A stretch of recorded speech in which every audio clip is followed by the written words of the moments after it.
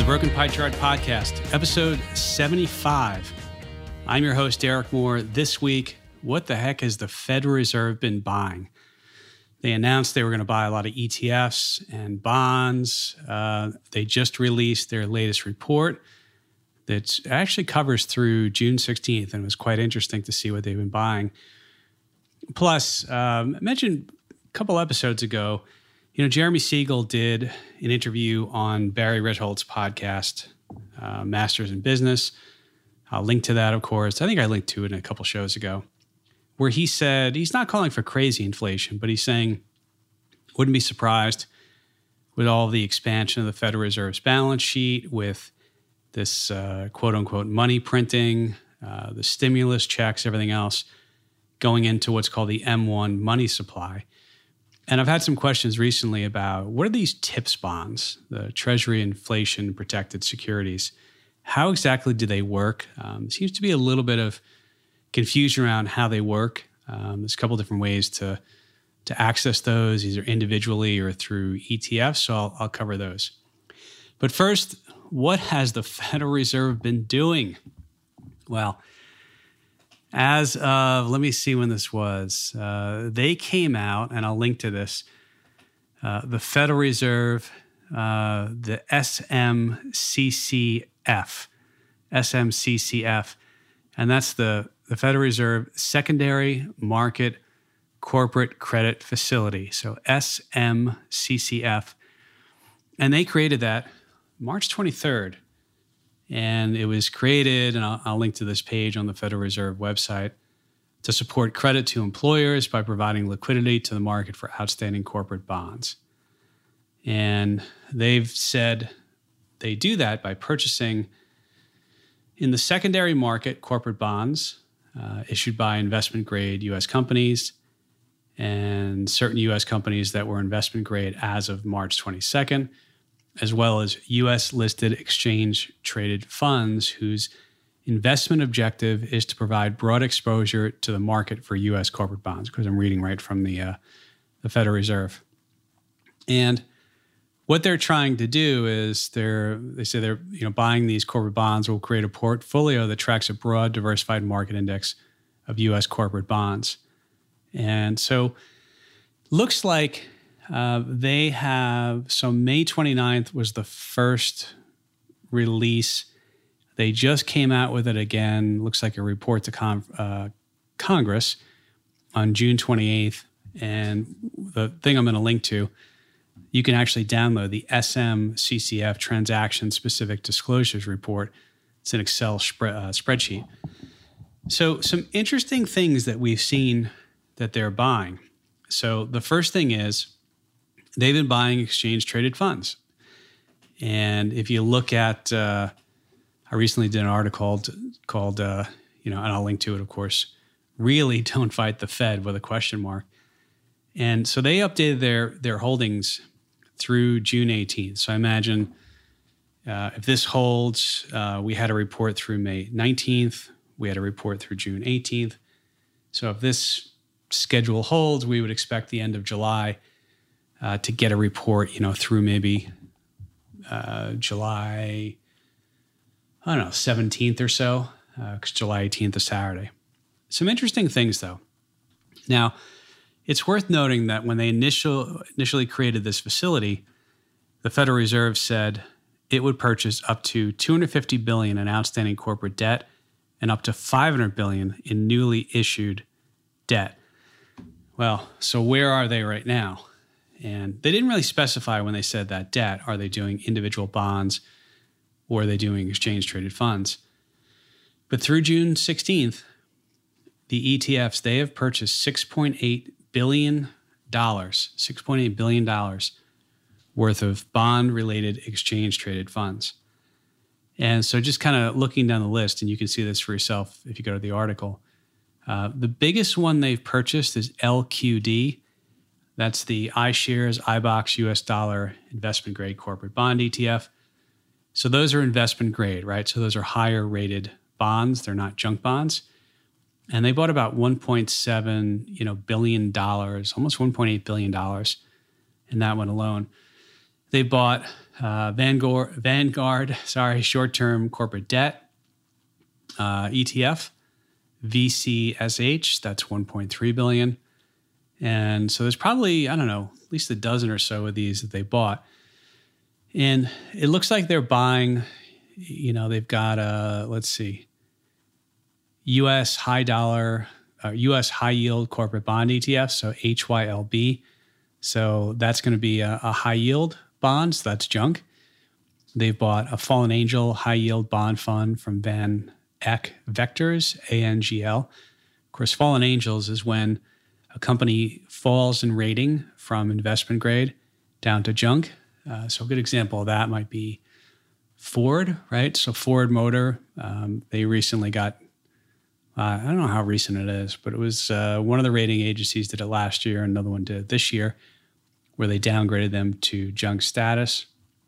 And they're actually buying SJNK, which is the Bloomberg Barclays short-term high-yield bond fund. Anyway, I'll list them out in the article. I'll link to it.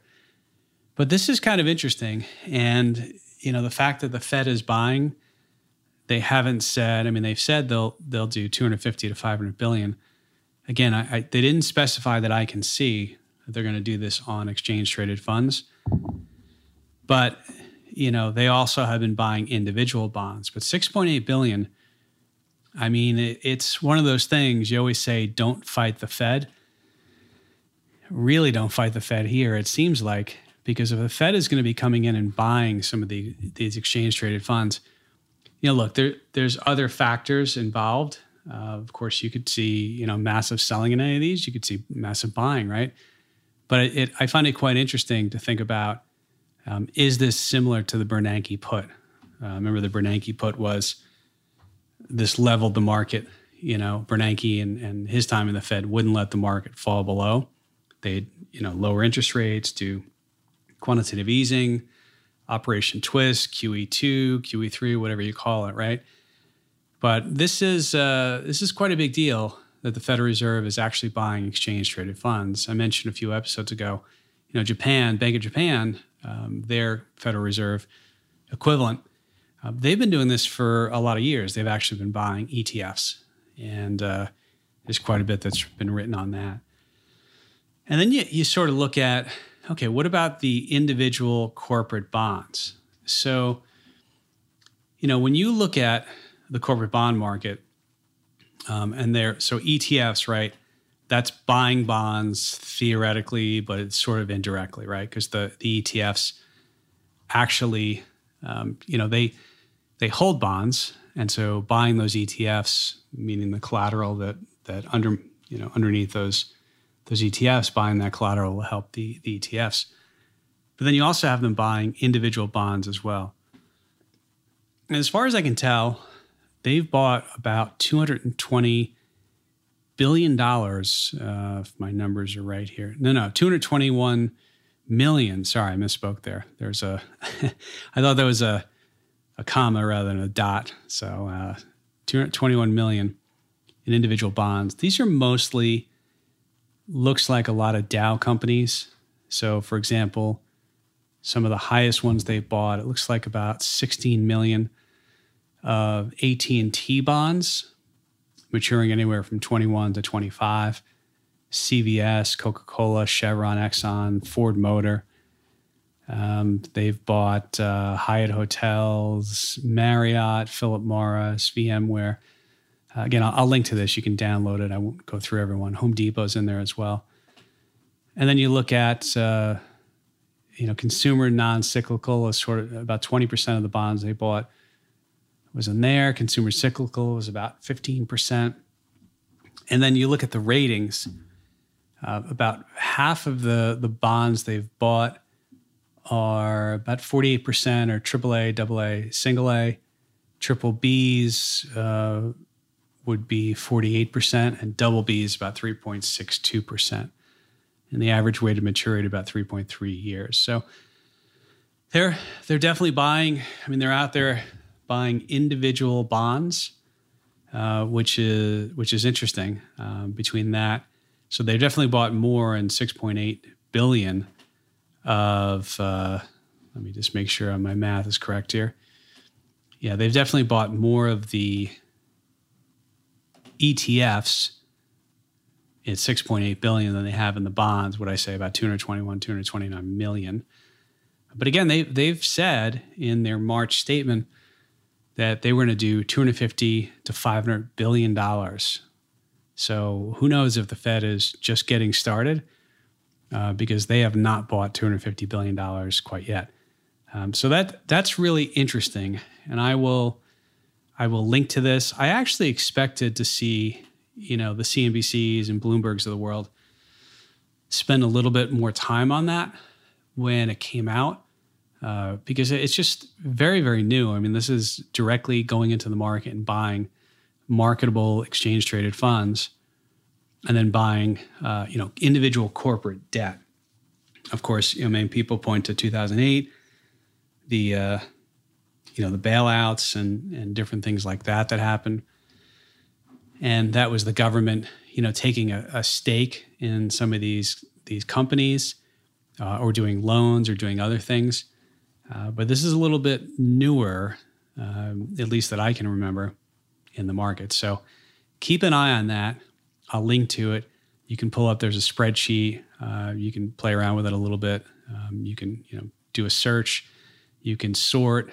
You can sum up the values, and you can take a look at that. But I'll link to a couple things from there. All right, so now let's talk about TIPS, TIPS, or Treasury Inflation Protected Securities.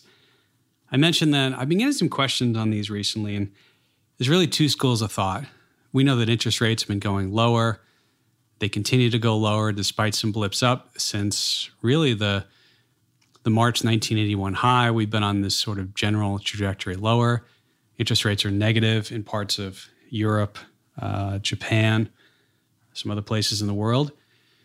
And for a little bit of time, I think it was back in March or February, we actually saw a negative yield to maturity. I believe it was the 2-year Treasury. I'd have to go back and look. It's not that way anymore. So Treasury inflation protected bonds, these came about. I mean, there's been other iterations, but I believe it was like 95, 96, kind of maybe after the mid-90s, these came out. And so this attempted to address the problem of declining purchasing power if you get inflation, right? So imagine it this way, right? Imagine you're getting paid 1% a year, okay? So you buy a bond, you buy a Treasury bond, 10-year Treasury bond, and this is called the nominal versus the real yield. So the nominal yield is 1%. It's not 1% right now, but for our example, let's go with that. So you put $1,000 into this bond, and every year you get paid $10. Think of that as your cash flow, right? So you pay for it at par, brand new bond, pay $1,000, so you don't go into the secondary market. You don't pay more or less than par. You just pay par, okay? Of course, bonds if interest rates go down, bond prices go up, interest rates go up, bond prices go down. But you buy this bond for $1,000, 1% coupon, so 1% times 1,000 is what you get every year. It's $10. And you can pay twice a year, so you get $5 and $5, okay? The problem, though, is that if inflation goes up, let's say inflation jumps and you're only getting, 1% a year. Well, the problem there is that as inflation goes up, new bonds, theoretically, and it's not a perfect exact match, but there's a correlation between interest rates and inflation. And so if inflation rose, you would expect the rate at which investors demand cash flows to go up as well. The problem is if you own this bond, while there's pretty much not really a chance the U.S. will default in the Treasury bond, right? There's always default risk. We can always print more money. It might debase or devalue the currency, but you're going to get these coupon payments. You're going to get your $1,000 back at par, right? So the problem is if interest rates go up, your purchasing power goes down. Your real return, which is your nominal, 1 plus your nominal, divided by 1 plus the inflation rate, gets you what's called your real return. It's your return after accounting for inflation. So late 90s, I think it was 96. I'd have to go back and look though. Late 90s, they come out with something called the TIPS bonds, Treasury Inflation Protected Securities. And these are issued by the Treasury, much like normal Treasury bonds are. But the deal is these work a little bit differently in that their price, their principal can grow if there's a growth in the CPI, the Consumer Price Index used to measure inflation.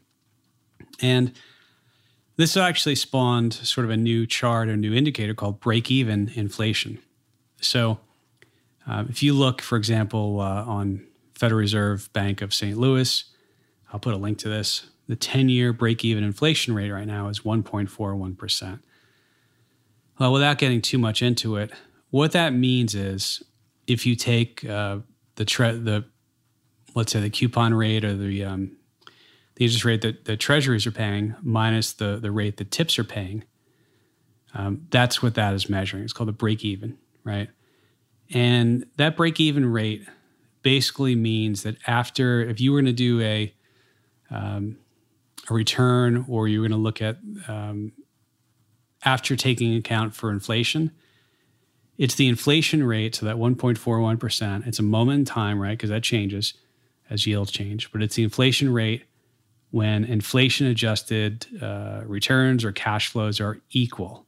So if we only have 1.41% inflation over the next 10 years, your real return would be, after inflation, the same owning a TIP as it would the Treasury bond, okay? So that's kind of, some of the vernacular that you hear with these. And so the TIPS is like, hey, I'd put my money into bonds, but what if I have inflation? What happens then? I'm losing purchasing power.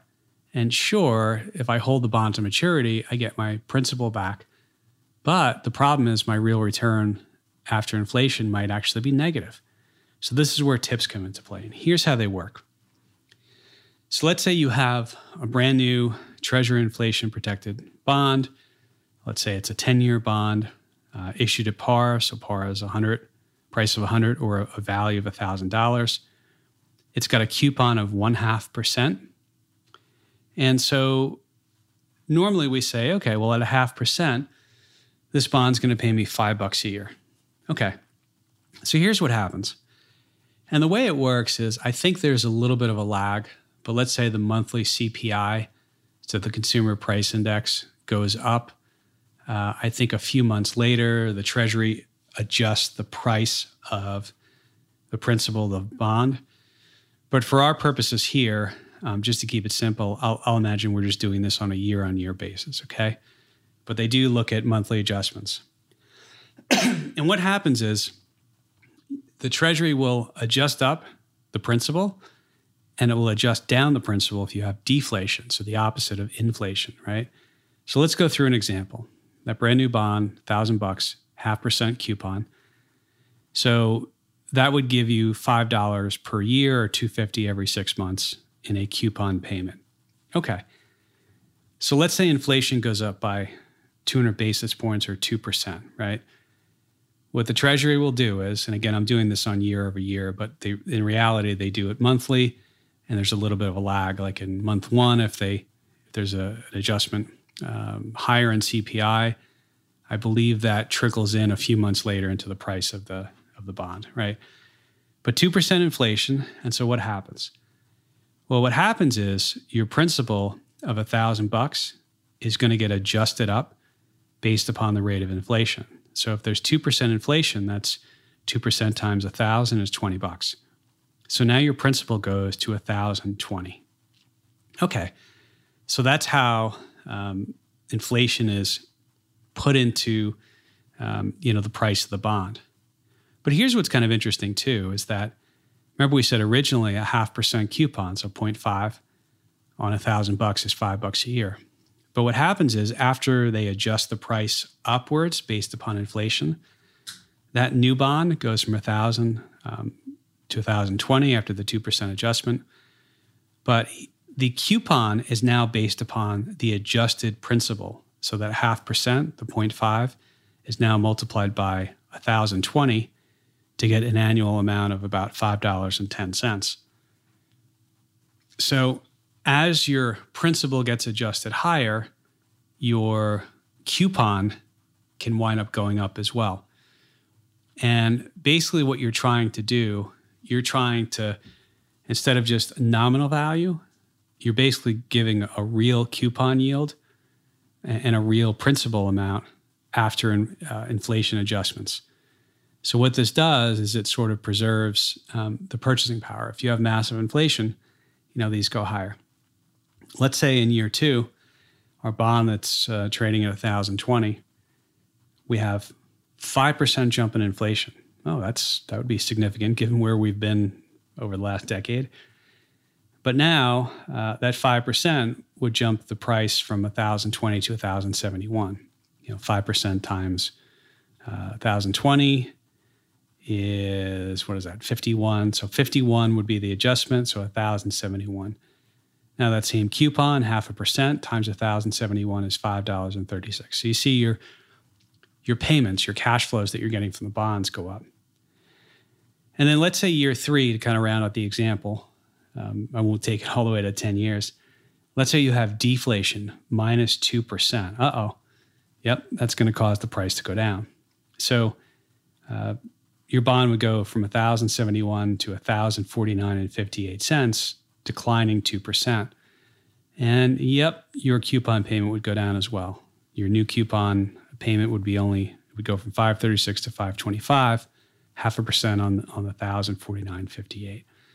So this is where deflation, and this brings up the risk of this. The positive of this, if you believe there's going to be massive inflation, this is an interesting, area. There are other ways to play inflation, and this is not an all-encompassing discussion. But what are the risks here? We've got a couple of risks. Obviously, there's market factors, there's buyers and sellers, and that can impact the prices. We saw these dislocate a little bit earlier in the year, where the break-even inflation rate actually dropped below 1. But deflation is a risk, right? Because if you have a lot of deflation, and typically deflation happens around recessions, you can go back and look that up. But if you had, let's say, massive deflation, that's going to impact the price of these bonds. Just trading, market, buyers and sellers, supply and demand, that can impact this. The other thing that can impact this as well is the idea of inflation. So if inflation, or if interest rates, if interest rates went really down, you'd expect these to do a little bit better, especially if there's still inflation. But if you had a rise in rates, new TIPS bonds would theoretically be issued at higher coupon rates, right? So a couple risks there. Historically, how have these done? Over the last 10 years, the compounded annual growth rate on a nominal basis, so not adjusting for inflation, was like 3.5%. If you look, and they kind of extrapolate what they would have done, 80s, 90s, maybe going back a little bit more. But obviously, the higher inflation, the more these get adjusted. But that's a little bit of an idea. These can be purchased directly from the Treasury. I've never quite done that, but most brokerage firms, you can buy individual bonds in Treasuries, and they'll have a list of these. And also, there's several ETF companies. For example, Vanguard, Schwab, and iShares all have TIPS ETFs, and this lets you buy an exchange-traded fund and hold a number of these bonds. And you can kind of Google those and look for yourself on there. So hopefully this sort of explains what a TIPS bond is, the Treasury Inflation Protected Security, how they work. And, I think there's, it's not difficult once you understand it, but I think there's a couple things that some people miss on here. One of them is that the adjustment in the coupon payments is based upon the coupon amount times the new rate. And then the other thing is, what's interesting about these is they sort of have, I suppose if you buy it too far above par, you lose this special privilege. But the way these get redeemed at maturity, so let's say you bought a 10-year bond and you had a bunch of inflation and the price is now, $1,200, right? Well, you'll get the higher of the inflation adjusted principal amount. So let's say you did have a bunch of inflation. After 10 years, it's at, $1,200. That would be a 20%, cumulative increase from, let's say, if you bought it at $1,000. But it's the higher of the adjusted principal amount or par value, which in this case would be $1,000. And so let's say you bought the bond and you had nothing but deflation for 10 years. Well, you would get your $1,000, at least $1,000 back, because it's the higher of the par value or the inflation adjusted price. Okay.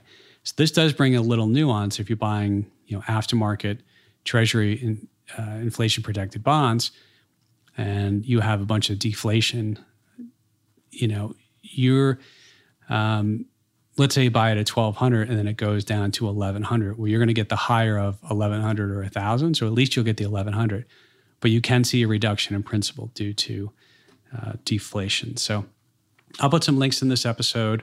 Hopefully that's helpful. But I think it's all related because you've got the Federal Reserve buying exchange traded funds. Right now, we haven't seen inflation.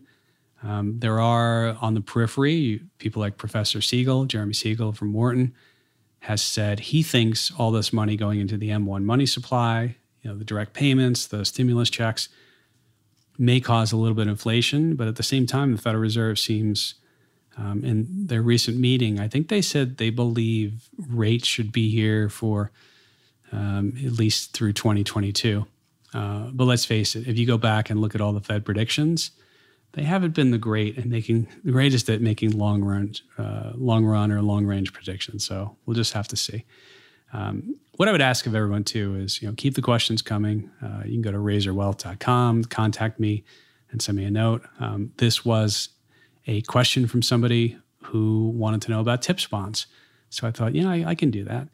The other thing I would ask is just share this episode or any episodes with someone you think might be interested in the content, but also maybe someone who's never listened to a podcast. There are those of you out there, and not everybody knows how to get to those. So rather than, if you want to go into iTunes and rate and review 5 stars, that would be great too.